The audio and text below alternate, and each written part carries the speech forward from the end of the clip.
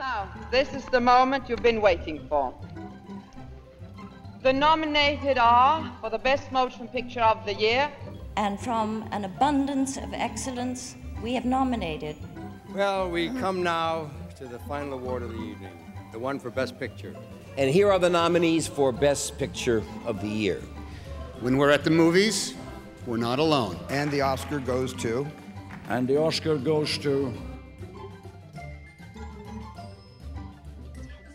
This seemed like a better idea in rehearsal. While still fundamentally escaping. Mm-hmm. Man, did he play the long game. Wow. I don't know if I would have that patience. I would really not. Don't know. I 100% would not, and I think my partner would. But I would not. All right. I think that's all I've got about Shawshank. Yep. All right. I kind of want to finish on Pulp Fiction, so we'll do Quiz Show next. Excellent. Oh, Quiz Show. This is a very interesting description of it.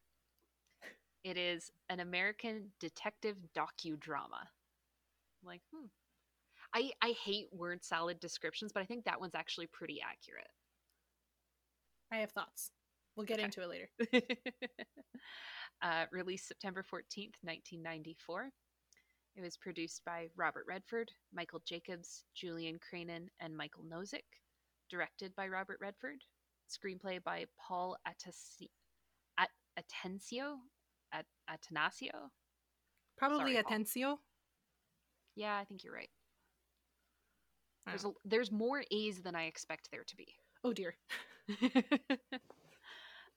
It's based on Remembering America, A Voice from the 60s by Richard Goodwin, who was an associate producer on this film as well. Cinematography by Michael Ballhaus, edited by Stu Linder, music by Mark Isham, and it runs 133 minutes. It stars Ray Fiennes, John Turturro, Rob Morrow, David Paymer, Paul Scofield, Hank Azaria, Christopher McDonald, Adam Kilgore, Paul Guilfoyle, and Martin Scorsese is also in this. Like, you don't realize it's Scorsese at first. It was nominated for Best Adapted Screenplay. And that was it.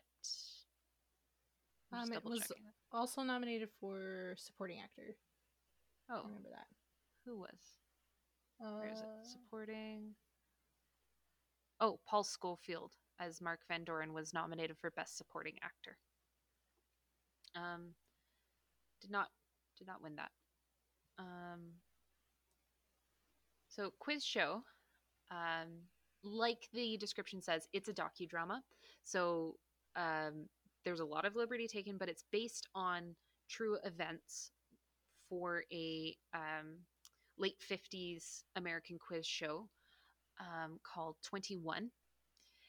And we learn through the very beginning of the film, really, is that the network decides who gets to be on and stay on and who's no longer on. Herb Stempel is their current reigning champion of 21, and during one show, a couple phone calls go around executives and they say, we want Herb out. Sure, he sells the product, Geritol, but he's not interesting. I don't want to watch him anymore, so we need someone new. In the same time frame, a young up-and-coming English professor named Charles Van Doren, who, as it turns out, is the son of famed poet Mark Van Doren, applies to be on a different quiz show, but the executives decide he would be really good on 21.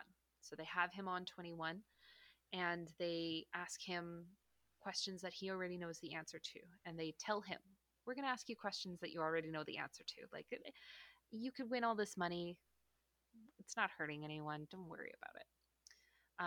Herb, in the meantime, chooses to take a dive on what everyone considers to be a very easy question.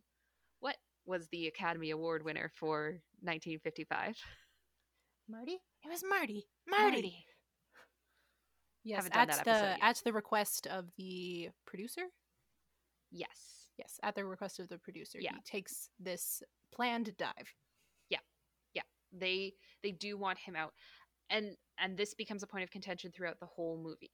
No one forces you to do anything because in the end you make the decision. We'll get into it. So, everyone's kind of shocked that Herb gets this super easy question wrong because this is happening. This film is set in 1958. So the 1955 winner would have been the 1956 Oscars. That's only 2 years ago. To be fair, I don't remember what won the Oscar for Best Picture 2 years ago, but I can figure that out. When you didn't have the internet, this is knowledge you would probably have in your head. Yeah, you just had to know things, or you're like Sherlock Holmes and you've got just a wall of encyclopedias. / there was hardly anything else on TV, and it would have been covered in all the newspapers. And it was didn't have the internet. It was a much bigger deal to watch it regularly and to know all of the answers. Whereas now, if you don't watch it, it's not a big deal. You look it up later. Yeah. So there's a young. It's so hard to describe Rob Morrow's character, Richard Goodwin. He's a congressional lawyer that works on a. It's an oversight subcommittee, the most desk job of all desk jobs. Yeah, I had a hard time with his title. I just ended up referring to him as the investigator. Yeah, Goodwin. That's what I called him most of the time. Yeah. He thinks this is odd. He thinks that easy of a question is very strange, and it just kind of sticks with him. And then a few weeks later, he sees that there was a grand jury investigation into this whole quiz show because Herb Stempel seems to have launched a I don't know. He basically raised questions and brought it up the courts as far as he could. And so Goodwin, the investigator, sees that these grand jury findings have been sealed, which is a very strange thing to do. In fact, they discover that the grand jury findings have not been sealed since 1896, and it's 1958. So it's a very odd thing. So he starts looking deeper and deeper into it. Goodwin goes looking at all of the past contestants and tries to understand why would this have happened. Now, of course, they've been at a grand jury trial, and the results are sealed. So there's only so much that these people can actually talk about. Herb Stempel, unfortunately, is a very difficult person who, for whatever reason, is convinced that he deserves to be on TV. I got issues with that. At one point, someone says, I believe that he believed that he was promised another spot on TV, which is what his main stink is about, is that he wasn't getting something that he thought was promised. I don't know why he needs to be on TV, why that's what he wants, but whatever. I mean, at the very beginning, somebody sees him and says, well, that's a face for radio. So, yeah. So, anyways, that's what Herb wants. Yeah. That's his motivator. and so Herb spends the entire movie basically just trying to get back into the limelight. So Goodwin finally actually finds some hard evidence that would prove that there is wrongdoing here. He manages to take it to a congressional hearing. And basically, they're now putting TV as a whole on trial, and they're putting entertainment on trial. In the meantime, Charles Van Doren, who unseated Herb, is starting to get kind of used to the limelight, enjoying this newfound celebrity and this money, so much money. And Goodwin goes to Van Doren. They actually end up becoming friends. And Goodwin basically asks Van Doren, is it rigged? Are you given the answers? And Van Doren refuses to answer him. So Goodwin says, well, don't make me call you on the stand. Guess what happens? Van Doren gets called to the stand. Surprise, surprise. The producers of NBC have basically attempted to absolve the entire corporation. And the film ends with Charles Van Doren having given a prepared statement where he admits that he lied to the American people. The producers, Dan Enright and whoever his assistant was, get fired and basically are like, did they go to jail? I think Enright and Friedman. No, they do not go to jail. No. They kind of blacklisted. I want to talk about that later. Yeah, they're blacklisted for a little while, but then they get to come back in like the 70s or something we'll like talk that. About that in a minute. Charles Van Doren is effectively ruined. Goodwin, it's not that he didn't achieve anything, but he didn't get the result that he wanted. And Herb Stempel goes back to Queens. And that's where our film ends. Mm-hmm. So with the end of this film, before the end credits roll, the filmmakers included a "Where are they now?" Yeah. So they make a point of telling you what happens when this story is over. Mm-hmm. Which tells us that there are no consequences for your actions. Yep. You know what? There are no consequences if you are rich or powerful enough. Yeah, like the one that stuck out to me the most was after years of exile, Dan Enright and Jack Barry, the host of the quiz show, returned to television with The Joker's Wild. It made them millionaires. Yeah. So not only, like, yeah, they were exiled for a while, but they came back and were more successful than ever. Yeah, everyone just forgot about it. We just ignored it. It's like it didn't happen. So... And I think that's a much larger political commentary than I'm willing to get into, but I agree with you. Like, what if the movies are supposed to teach you something? What did we learn? Talk to me about cancel culture when it exists. When we actually cancel people that should be canceled and not just people like, we can actively yell at.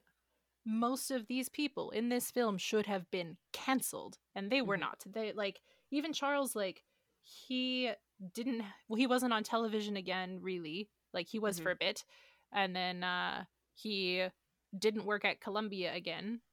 He never taught again. He never taught again. He became a writer. Like, he just retreated. And I read about, and by read, I mean looked at the Wikipedia article of Charles Van Doren. And yeah, he didn't teach again, but he worked for the Encyclopedia Britannica, which he was kind of planning on doing anyways. Yeah. So he got what he wanted. Like, Charles got what he wanted. Herbert, whatever, had like a regular job. He didn't work in TV, but he had a career and supported his family.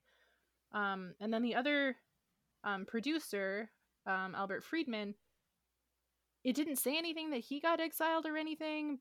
And at the time of filming, he was working for Penthouse, and I'm like, cool, be gross, live your dreams. And there were no consequences for NBC or Pharmaceuticals Inc.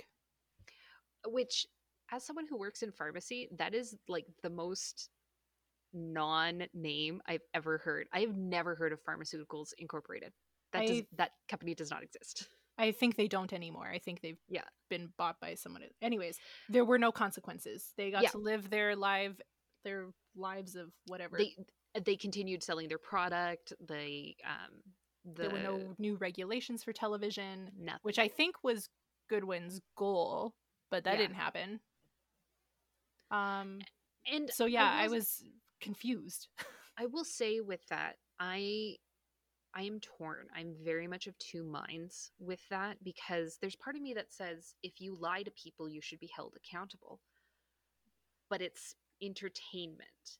And I think where I have an issue as a fan, and I love a quiz show. I love Jeopardy. Like, literally my parents and I watch it every night. R.I.P. Alex Trebek. Oh, my heart was so heavy that day. I don't mind the thought that a quiz show is rigged, but what I mind is that you constantly tell me, no, it's not. like we definitely don't tell people the answers. And I think the thing with like Jeopardy specifically, the reason I know for certain that at least now it's not rigged is James Holzhauer, this like boring as hell man who was on there for like 3 straight months, won millions of dollars. And I was like, I hate him. Like, I don't care about this contestant in the slightest. And I know I wasn't alone in that feeling. So that's how I know, like, it's not rigged. Because if it was rigged, he would have been off a lot sooner. Mm-hmm. And I don't mind reality TV. I don't mind the fact that reality TV is, like, scripted to a certain extent. That, like, you're put in specific situations. I'm fine with that. I don't mind that a lot of these, like, talk shows and stuff like that are not completely raw and genuine. Like, there's a very specific script that you're following. I am fine with that because it's entertainment.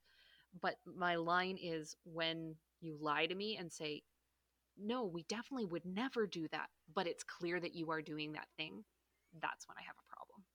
Yes, and that's us looking at it in the 21st century. Mm-hmm, in the late 1950s, television as a medium is still pretty fresh. Mm-hmm. This is a relatively new medium, and the audience doesn't know that you can't trust reality TV yet. They haven't learned that lesson. They're used to seeing the news. They're used to radio plays, and even sometimes the radio plays get them. War of the Worlds. I was going to say. And so audiences hadn't learned this lesson yet, that this was what television entertainment was going to be like. That it's more akin to the movies than to the news. Yeah, there's no critical thinking or critical consumption yet, because we just don't know. We don't have the language. We didn't have the understanding. Yeah, and so that's why... well, that's what I thought the point of this movie was going to be. Was sort of a learning about television and media, and there was going to be some sort of moral at the end. Mm-hmm. And there wasn't. And it's interesting that this film came out in 1994 because not a lot, but I think a good chunk of the audience who would have come to see this movie would actually have remembered that scandal, because it is based on true events. So they would have remembered seeing it play out. Although it was apparently like it was a box office failure, but it was a critical success. You know, the usual, like, the critics love it, but the audience doesn't understand it. Yeah, probably because they didn't give you a character to root for. Like, I did root for Goodwin. Yes. So it's based on Goodwin's memoir. Mm-hmm. So I would have thought that, like, it would make sense to tell Goodwin's story. Mm-hmm. And as I was looking at the Wikipedia page for this movie, they mentioned something. I don't know who they is. They mentioned something about how, well, the film didn't really have a clear protagonist, so they decided to, like, switch it around in different parts of the film. It was the screenwriter Atancio. It's Attanasio. I just don't know what to do with that middle A. I don't know. I'm making it very Italianate. So, like, they knew that there wasn't a clear protagonist, and yet they didn't pick one. They were just like, oh, we'll just switch around. And which, like, is a fine narrative device. That's cool. Mm-hmm. It just didn't work. It didn't flow properly, and I wasn't invested in any of them, really. Like, not to the extent that I wanted to be. After I watched this film, I just really wanted them to reframe the narrative and make it more like Silence of the Lambs, and that the investigator is trying to prove something, is trying to solve something, and we look at it from the investigator's perspective and go through the story as them. Instead, we got a story that was told chronologically. Mm-hmm. But a very weird chronology. It felt like it was happening in, like, a weekend. Mm-hmm. Yeah, so we meet Goodwin first in a scene that has no bearing on the rest of the film. Mm-hmm. And then they set it up. It's like, oh, Herb Stempel's going to be the main character. And then they introduced Charles Van Doren, like he's going to be the main character. And then we don't hear from Goodwin for like the next hour. It's a solid 45 minutes before we actually see Goodwin as a character. Yeah. So that like that type of pacing was weird. And I didn't like it. I struggled so much with Ray Fiennes as Charles Van Doren. I don't know what it was, but it felt like he couldn't do an American accent, and so I kept expecting him to be British because it was like not quite American, but not quite mid-Atlantic. Like it was weird. It was in some in-between world where I was like, the words coming out of your mouth they don't work. They just don't make sense. It didn't feel very natural. I have not seen any clips of the real Charles Van Doren, so I don't know if I'm sorry, I forget the actor's name. I just have been calling him Voldemort. Ray Fiennes. Ray Fiennes. It's technically spelt Ralph, but it's pronounced Ray, and I don't know why. Like Ray Vaughan Williams. That's a sure. thing. Sorry, a classical composer. Of course. So I don't know if that was a choice he made or if he was emulating the real Charles Van Doren, because I know he watched him as research. Yeah, I think it was a little bit of both, a little bit of choice and a little bit of like being authentic to the person. But I also think like he needed help. He needed a vocal coach to just get him over that, because I agree it was very forced. It was very stiff. And I decided to read that as him being an upper class white man, and that's just how this type of American aristocracy talks. And this was very much at the height of the New England upper class. I saw it a lot in Auntie Mame in the from 1958. That gave me a really clear picture into it, and so I would equate those. Yeah. And the film tried to make it look like these men were dealing with major moral qualms. That it's like, oh, am I going to answer the question right or am I not? I don't know. I'm trying to decide in the moment while I'm in this booth and I don't know what I'm doing and I need to decide. And so Charles Van Doren decides to take the money, which he does not need because he's a legacy kid. Yeah. And my favorite scene of this film was when we go to the Van Doren house and we're with Goodwin and he's with the whole family and we get to see their family dynamic. I thought was really cool. It's a very weird dynamic though. Yeah, but I liked the banter, the nerdy AF banter between him and his dad. I thought that was hilarious. Quoting Shakespeare at each other. We're going to have a Shakespeare battle. Like the Shakespeare off. Oh my God. Shakes off. This is not a cabinet battle from Hamilton. Calm down.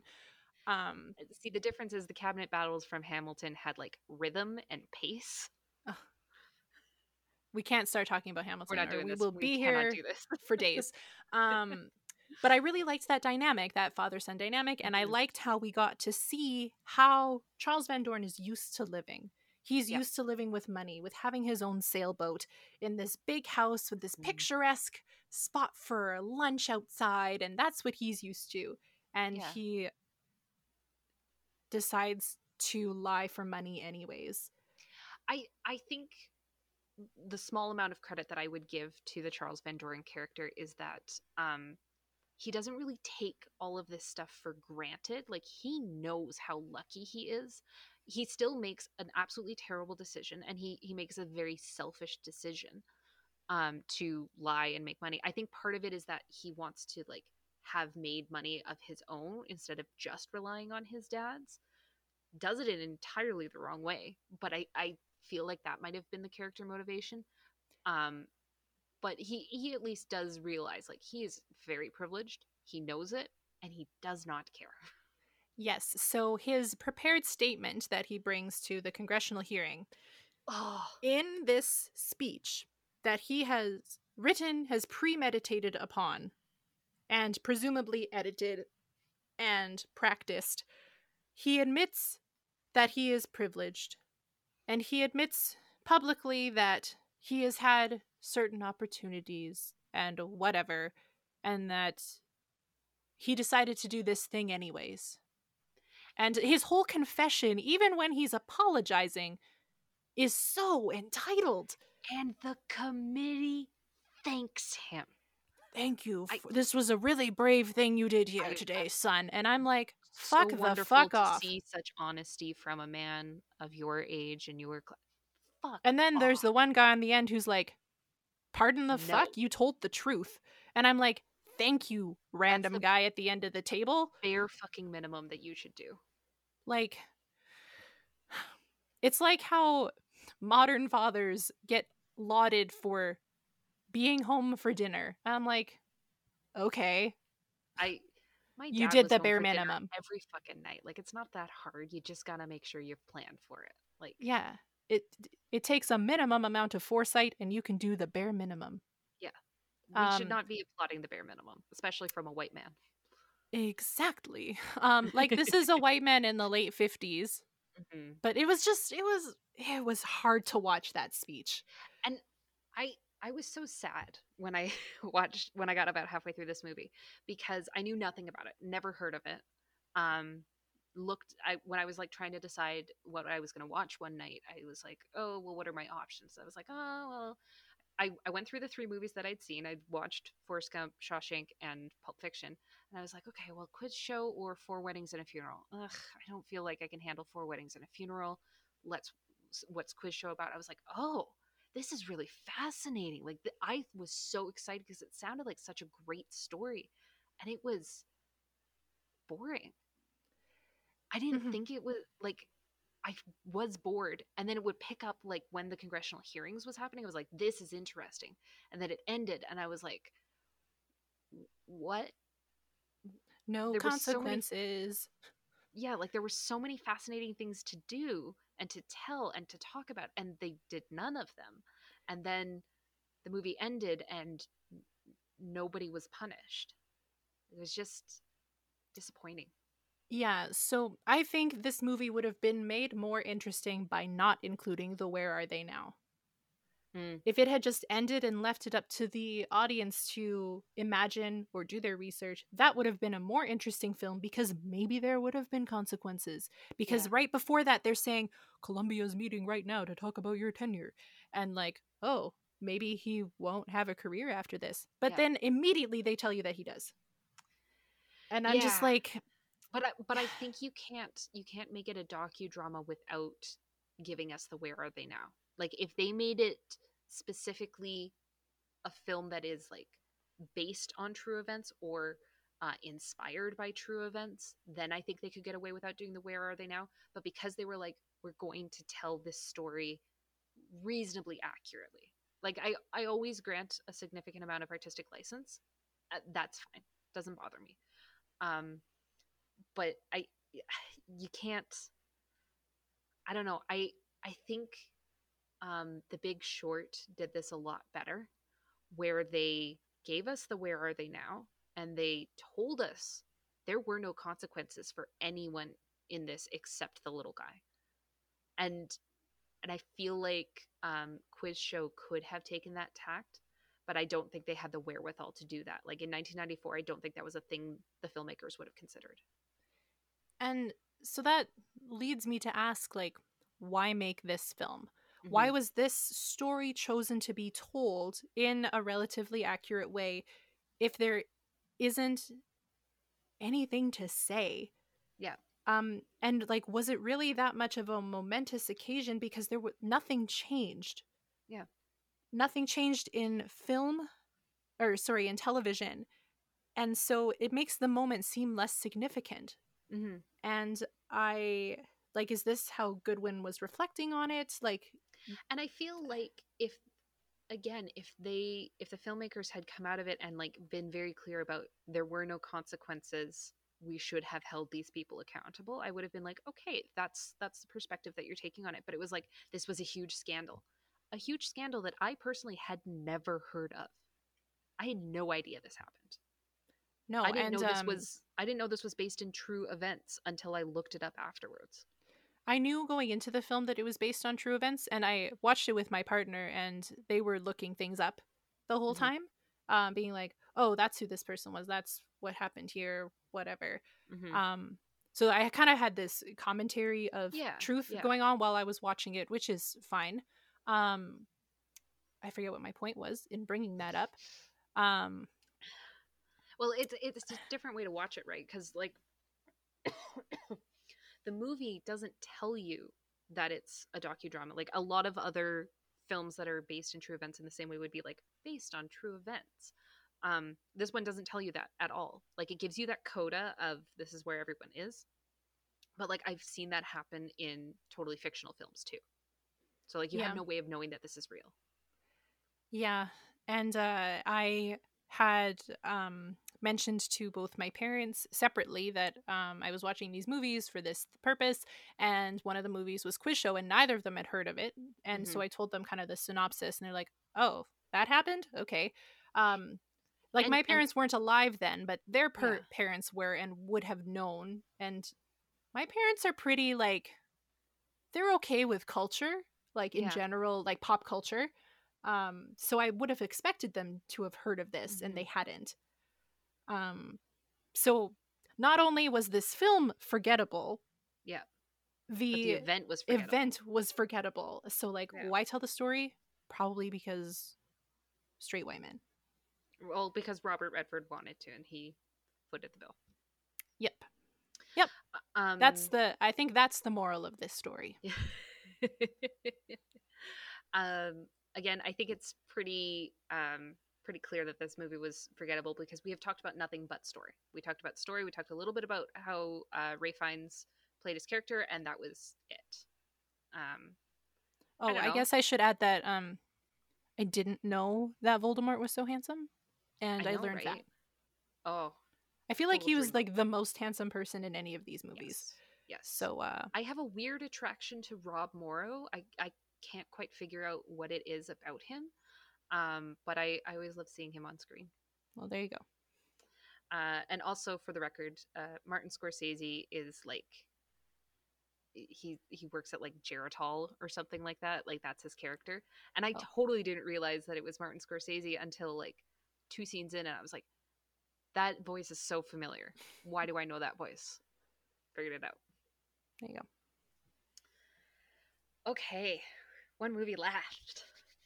And fans of the podcast will know that Quentin Tarantino is one of my favorite filmmakers, if not my favorite filmmaker of all time. So get ready for some bias. Oh, I am always upfront with my bias, unlike the Academy. Like I also have bias towards this film, so let's get into it. Okay. I'll try to be quick with a synopsis this time, because like any Tarantino movie, a lot of things happen, and they are not in chronological order. So, it is a neo-noir black comedy crime film. Again, with the word salad. Released May 21st, 1994 at Cannes. Directed and written by Quentin Tarantino. Produced by Lawrence Bender. I am going to point out that at the end I did notice production credits to both Bob and Harvey Weinstein, and I always forget that about Tarantino. He was a Weinstein boy. So, just a thing for us all to consider in the back of our minds. At least he's not getting the money anymore. It's true. So, I feel better about that at least. Yeah. Anyways. Cinematography by Andrei Sekula. I know that's not how the name is pronounced, but there's letters where I don't think there should be letters. Edited by Sally Mankey. There's no music credit on this film because it is a collected. It's collected music. It's not original music. Almost entirely pop culture music. Curated by Quentin Tarantino. It stars John Travolta, Samuel L. Jackson, Uma Thurman, Harvey Keitel, Tim Roth, Amanda Plummer, Maria de Medeiros, Ving Rhames, Eric Stoltz, Rosanna Arquette, Christopher Walken, and Bruce Willis. And Tarantino makes his standard personal film cameo. It was nominated for Best Actor for Travolta, Best Supporting Actor for Jackson, Best Supporting Actress for Thurman, Best Original Screenplay, and Film Editing. And I don't think it won any of those, which is too bad. It did win original Best screenplay. Original. Yeah. Yeah, I see that now. Yeah, so it won Best Original, which I think is warranted. Okay, we got a lot of characters, and we got a lot of things that happen. I'm going to tell the story somewhat chronologically, because again, it's Tarantino. He jumps all over the place. Just makes it hard to summarize. Yes, no, I think that's a good call. So we have two hitmen, Jules Winfield and Vincent Vega. That would be Jackson and Travolta, respectively. They arrive at an apartment. Vega has just returned from Amsterdam, which is kind of a through line throughout the movie. He was there for about 3 years. They are attempting to retrieve a suitcase that is the property of their employer, Marcellus Wallace, and they have to get it back from these basically small-time, I'm assuming drug dealers, but it's never explained. They remind me of, like, unrefined frat boys. Yeah. That's the vibe I get from them. It's frat boys who never went to college. Yeah. Yeah. They have no business being in crime. They have no business. Just end there. Because most of them are white men. Anyways. There is one black kid.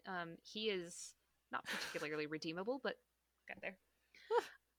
And essentially Jules and Vincent are there to threaten the guys to give back the briefcase. Throughout this entire scene, they end up killing two of the guys, the two main white guys. And later on, a third white guy with a gun appears. He fires at the two of them and misses. He fires 6 shots with this massive handgun, misses all 6 shots. So then they eventually kill the boy. The final character that was left alive is the black guy. Like, he's a kid. I think his name is Marvin. Marvin, thank you. I always forget his name. So they take Marvin in the car with them. As they are driving, for whatever reason, Vince has the gun pointed at Marvin, like just and the safety off. And the safety, like, he just turns around in his seat and like has the gun in his hand. Gun goes off. Marvin's splattered all over the back seat. Negligence. So, yeah, like poor gun control there. So it's like 8:30 in the morning on like a Saturday. The two of them are now panicking. Jules and Vince are like, we need to clean up this car as quickly as possible. So they pull into a house that has someone that is a friend of Jules. They call Marcellus. They explain the situation. Marcellus sends over the wolf, who is Harvey Keitel, and the wolf fixes everything. He cleans it all up. The car gets cleaned up and looks relatively presentable. Doesn't look like someone just got shot in it. It's going to make it to their chop shop or whatever that is sympathetic to their situation.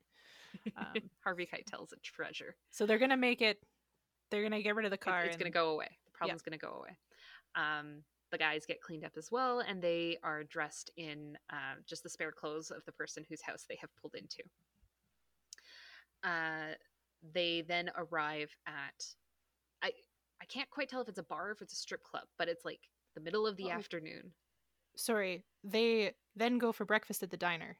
No, that happens after. No, you're right. No, because they're delivering the briefcase. You're correct. I'm sorry. So now they're at the diner, having breakfast with each other. And having a good conversation. Jules has had an epiphany, as it were. He feels that it was a sign from God that he needs to stop being a hitman. That all 6 of those shots totally missed him and Vince. Vince, not so much on being convinced. And when Vince goes to the bathroom, 2 mostly random characters decide to hold up the restaurant. And so that's Tim Roth and Amanda Plummer's characters, who I don't think they get like proper. Oh, Ringo and Yolanda, they do get real names. Pumpkin and Yolanda. Honey Bunny. Just be cool, Honey Bunny. Be cool. That gets repeated a lot. A lot. Jules manages to talk the two of them down, and they leave with money. He and Vince leave with the briefcase, and then they go to this closed bar strip club and meet Marcellus Wallace, who is talking to a boxer named Butch. He's talking to Butch, and he tells Butch, "You're going to take a dive in the 5th." So for whatever reason, Marcellus has paid off this boxer to take a dive in the 5th round of the fight that he has that night. Not a lot comes out of that particular meeting with Marcellus Wallace for any of the characters that we know of as audience members. The next night, we see Butch's fight, and Mia first. Mia then first. Butch. Then Butch. Again, complicated. Yep. Vince has to take Mia, Marcellus Wallace's wife, out for dinner. For, I don't know, whatever reason. He has to keep her entertained. They actually have a rather pleasant evening. However, Vince, earlier in the day, had bought some heroin from his dealer and had it in his jacket pocket. So he and Mia get home. Mia has a cocaine problem. She finds a baggie of white powder in his jacket pocket, and she snorts it. I don't know a lot about illicit drugs, but I know that you don't snort heroin. So she almost immediately ODs. Vince then takes her to his drug dealer. They manage to get an epinephrine needle into her. She somehow survives that whole thing. They get back, and Vince is like, "Please don't tell Marcellus." And Mia's like, "I would be in as much trouble as you if Marcellus knew. So this is between us." Cool. Next night, we're at the fight, and we learn that Butch has bet the bribe from Marcellus on himself, double-crossing Marcellus, knocks the dude out in like the first round. As it turns out, he actually killed the other boxer because he hit him so hard. Runs away to a hotel room, meets up with his girlfriend. They're going to run away together with the money that they've got and start a new life. However, she forgot to pack the watch that Butch's dad gave him as an inheritance after Mr. Coolidge Sr. Died in a POW camp in Vietnam or in Thailand? Hanoi. Vietnam. Yeah, so Hanoi is Vietnam. Yep.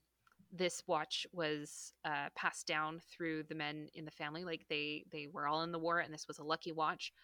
Sort of, not really, because it was a lot of them still died. an heirloom.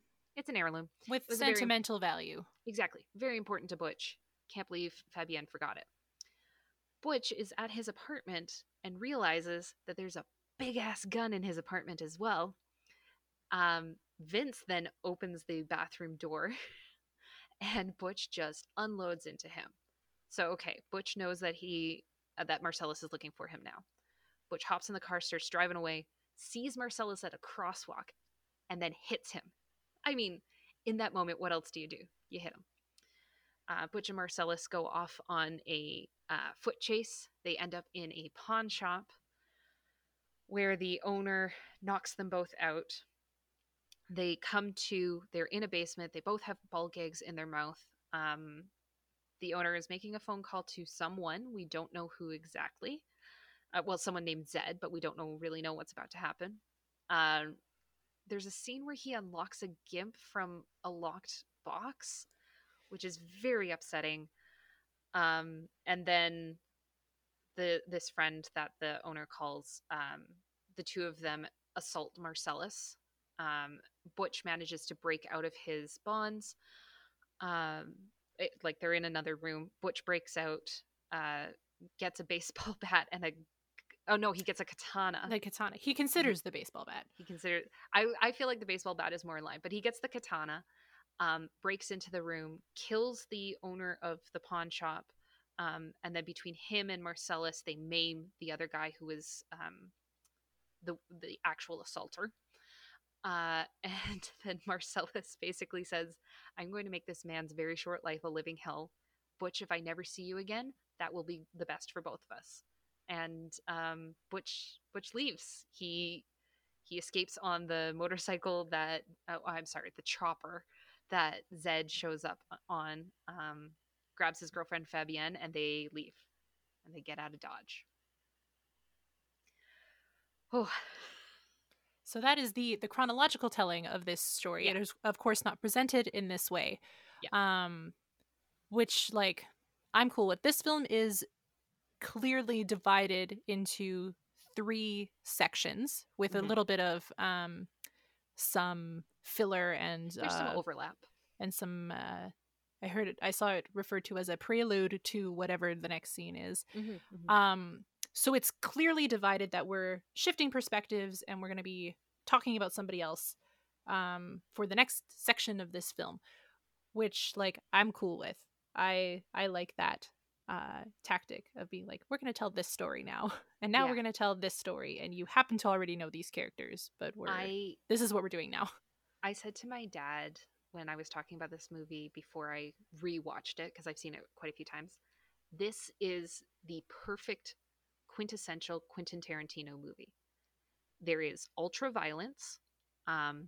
There is gratuitous everything. Like, everything is excessive in it. It's told completely out of chronological order. It's told in its own order. Every character has a purpose. Every character connects to every other character, even if it is just the moment of Vince and Butch at the bar, like, kind of looking at each other weird.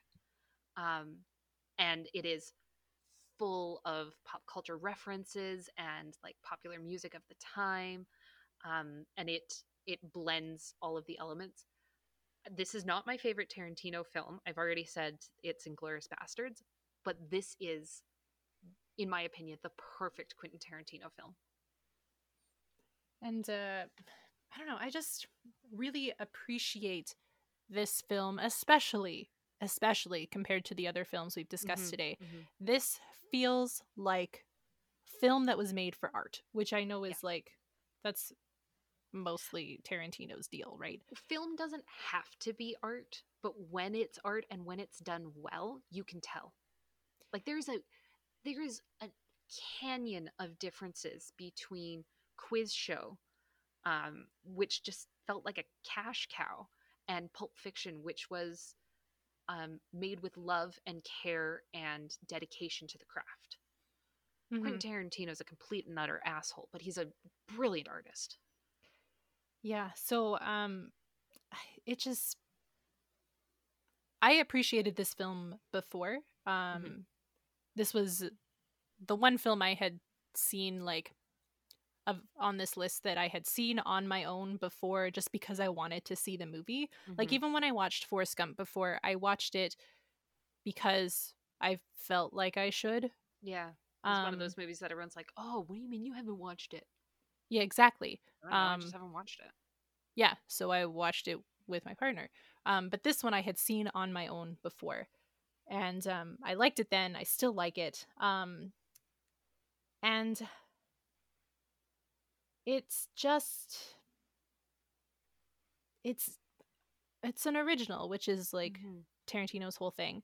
Yeah. So of these 5 movies, only Pulp Fiction and 4 Weddings and a Funeral were original films. They're not based on other material. 2 very different films. Yeah.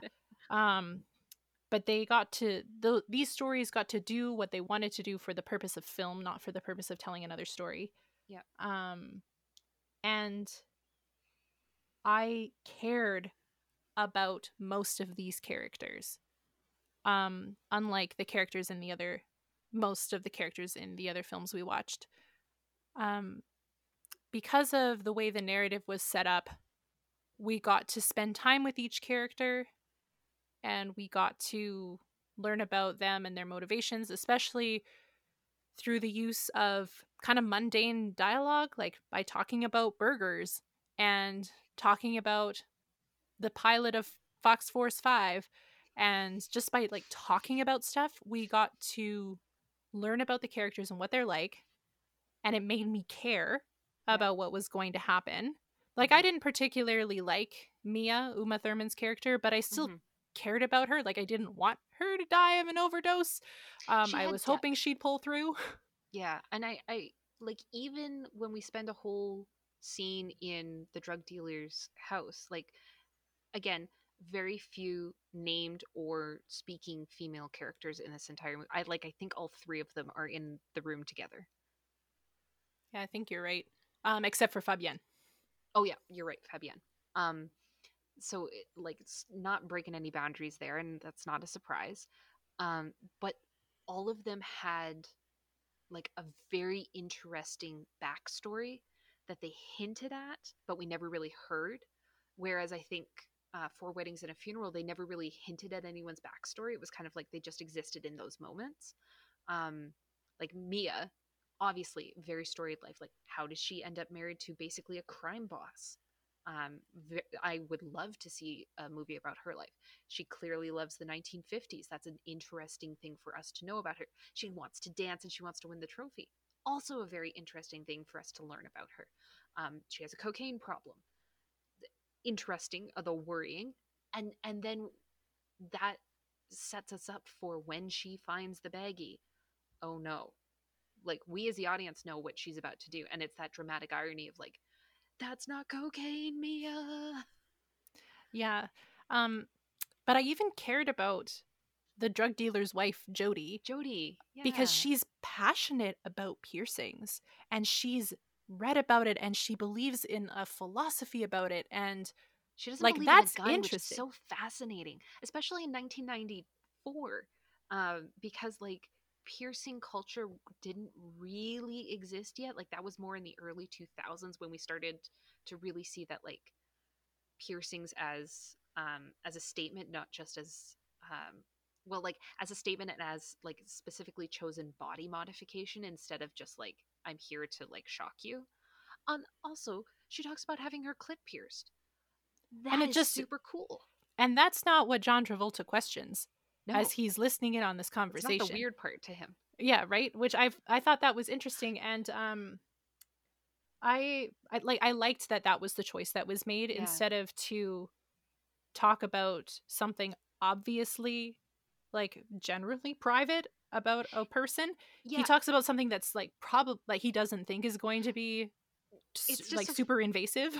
It's fascinating to me for him to be like, why would you have a stud in your tongue? And I'm like, I don't know. I feel like the first time I saw this movie, I was like, because it's good for blowjobs. Like, duh.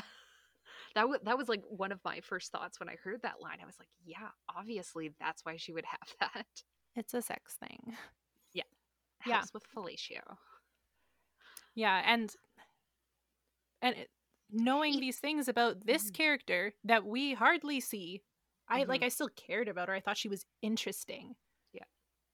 And yeah, that goes for all these characters that we meet. I don't know. I'm trying to think of if there was a boring character in the film. Like, really, the character we know the least about is the one that ties it together, and that's Wallace.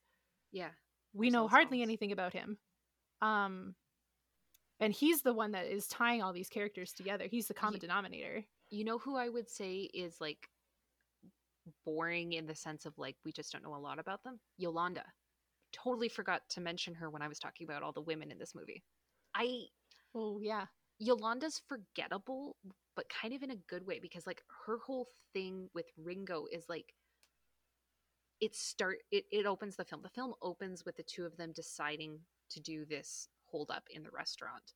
And then we don't see them again for like 45 minutes, like a good chunk of the movie. Don't we not see them again till the end? And because the last scene is You're right. Yep. Yeah, we don't see them till the very end. We don't see them until No. We see them because the Butch thing is what closes the movie. No, it's the diner. Am I losing my mind? You are. Okay. You are. It ends with the Travolta and Jackson in the Oh, in the diner, and then they in the diner, and like right. one of the last things we see is them like pulling the elastic on their shorts to put their guns back in. Oh yeah, that was very funny. Yeah. So like it's the opening and the closing. So you think these two characters are going to be very important, and then you don't see them again until the very end of the film.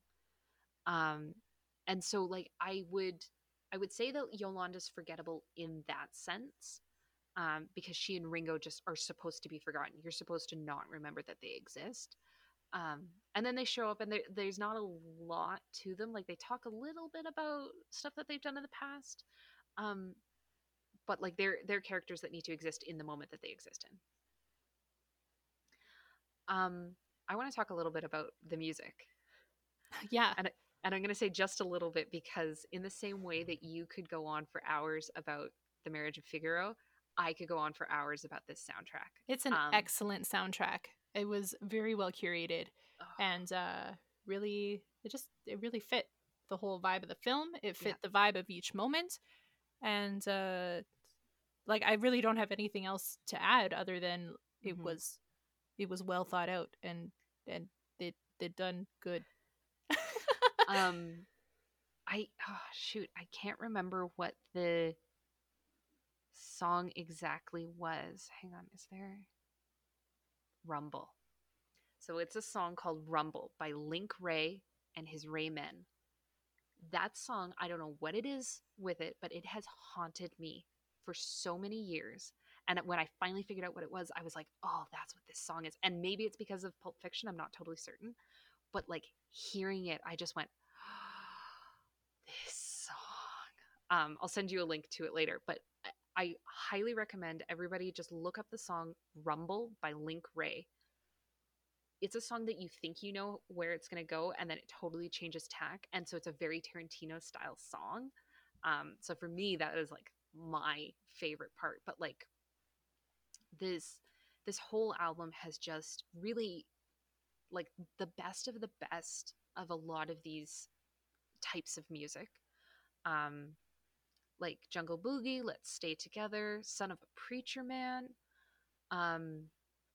the You Never Can Tell from Chuck Berry in Jackrabbit Slims,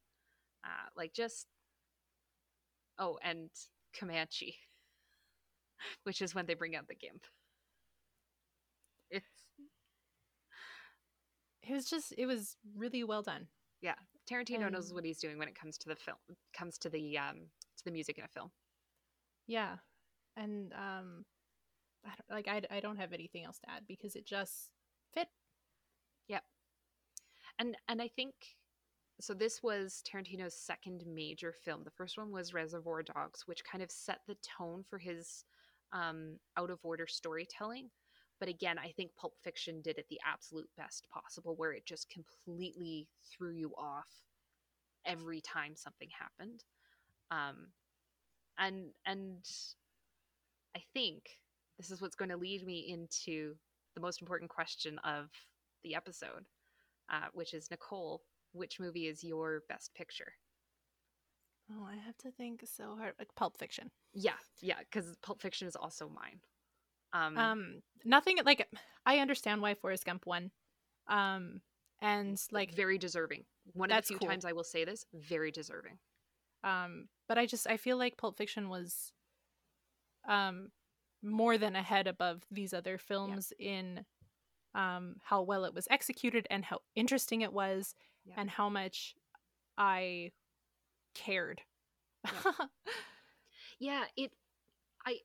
To me, a best picture should bring all the elements of filmmaking together and should do it better than everyone else. And I just really think that Pulp Fiction did that. The music integrated in a way that you might not have necessarily expected, but that it all came together and it fit right. It's Tarantino, so there is never an item out of place in the background or in costuming. It's very meticulous, and everything contributes. Everything you see on screen is an important piece of the film. Every word that's spoken is important and is incorporated, using long tracking shots. Like the whole scene in the diner with the like when the four characters are talking together goes on way too freaking long.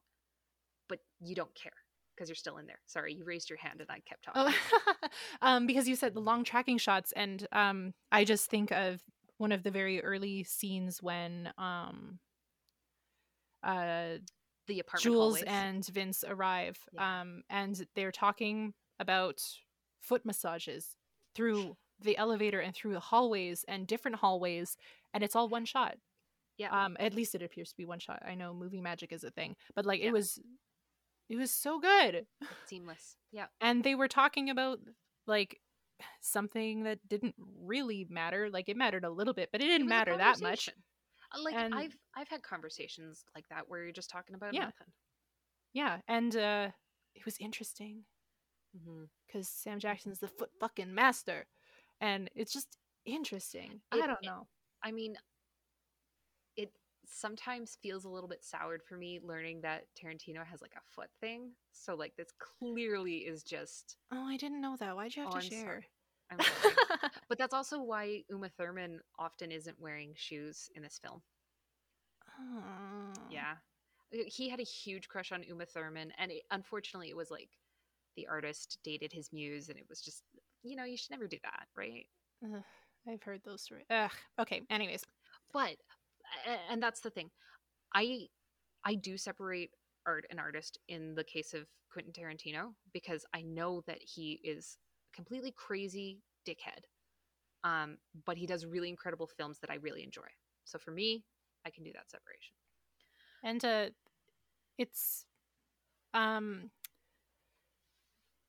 it's good to know which artists you want to do that with and which ones you don't want to do that with. Yep.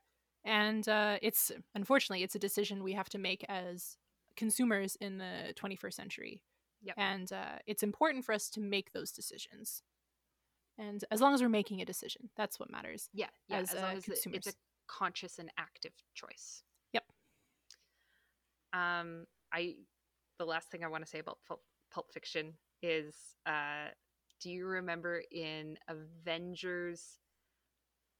Captain America Civil War when Nick Fury dies, and was it the Russo brothers or was it Whedon who had... No, it was Russo brothers, and it was Winter Soldier. Thank you. Yes, I'm watching all the Marvel movies right now, so I was alternating between these movies and Marvel movies. And I think that's the last one we watched was Winter Soldier.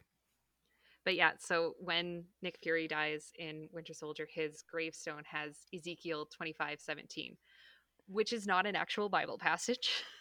My husband lost his damn mind when we saw that, because we had just watched Pulp Fiction. He's like, no, that's not it, is it? And I'm like, look at this, it's it. And he was losing his mind. Yeah, that's a fun little Easter egg. Yeah. So the other question I got to ask you, Nicole, what other movie would you have considered nominating instead? Well, there's many films we could have considered. Yep. For example, Ace Ventura: Pet Detective, Beverly Hills Cop 3, Crooklyn, D2: The Mighty Ducks, Little Women, Richie Rich, Street Fighter, The Swan Princess, The Santa Claus, The Mask, Dumb and Dumber, The Crow, and my personal choice, The Lion King. I feel like Lion King won Best Animated. They didn't have Best Animated then. They didn't? That category didn't exist yet. Lion King did win for Best Original Score and Best Song. Well, yeah, of course. But yeah, so that... it's a lion. Hey, look, it's a lion. That's what they're saying. Yeah. Yeah, so Lion King was not up for other ones. So that's the one I would put in. I do have to apologize to everyone because I know it sounds really weird when I laugh, but I live in an apartment building, so I didn't want to upset my neighbors with laughing as hard as I wanted to laugh. Yeah, so Maverick came out this year. There was lots, like Speed came out. And Speed should have been nominated. It was nominated for some things, but it's better. I don't remember Weddings at a Funeral. The Princess and the Goblin, that is my favorite animated movie of all time. Oh. It is Troll in Central Park also came out. Aladdin 2, Return of Jafar. I could go on. Yep. Yeah. I think what we've... Oh, Angels in the Outfield. That was a fun movie. Forgot about that one. Joseph Gordon-Levitt. Man. I love Joseph Gordon-Levitt. Yeah. But yeah, of these movies, I would pick The Lion King to be nominated, and I think I would still let Pulp Fiction win. Yeah. But Lion King would be up there. The Client came out in 1994. Like, one of the best Grisham novel adaptations. How was that not nominated? Like, sure, it's not breaking any boundaries, but like it's an incredible film. But did Quiz Show break any boundaries? That's an excellent point. Oh, yeah. Right. White men. Yeah. That's always the key there. Yeah. Well, thank you so much for joining me, Nicole. It was so lovely to have you. And I also really have fun chatting with you too. We haven't talked. I like talking about art, so this was fun, and I watched films I wouldn't have watched otherwise. Yes. Which was a fun little project. So, do you have like anything interesting that you want to plug, or do you want people to follow you anywhere? If you'd like to follow me on Instagram, I'm at NHCates, NHCATES. I sing there sometimes. And if you follow me on Instagram, you will see when I announce my new business that I'm creating.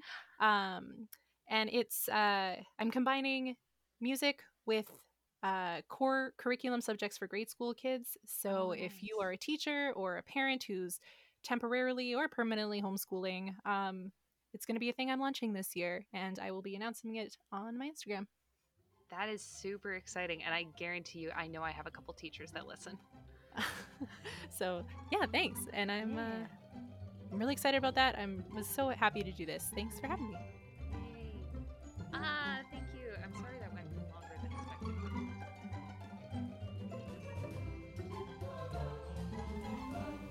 Thanks for listening to Nominated.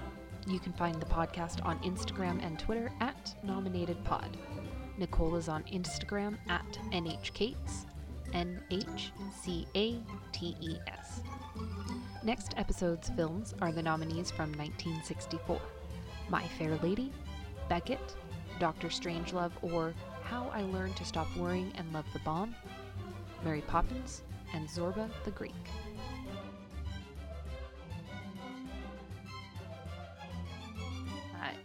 We don't care about you. I really like to talk about the people that like are really notable.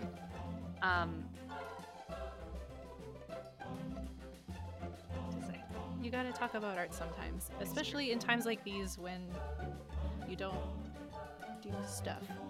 Like as much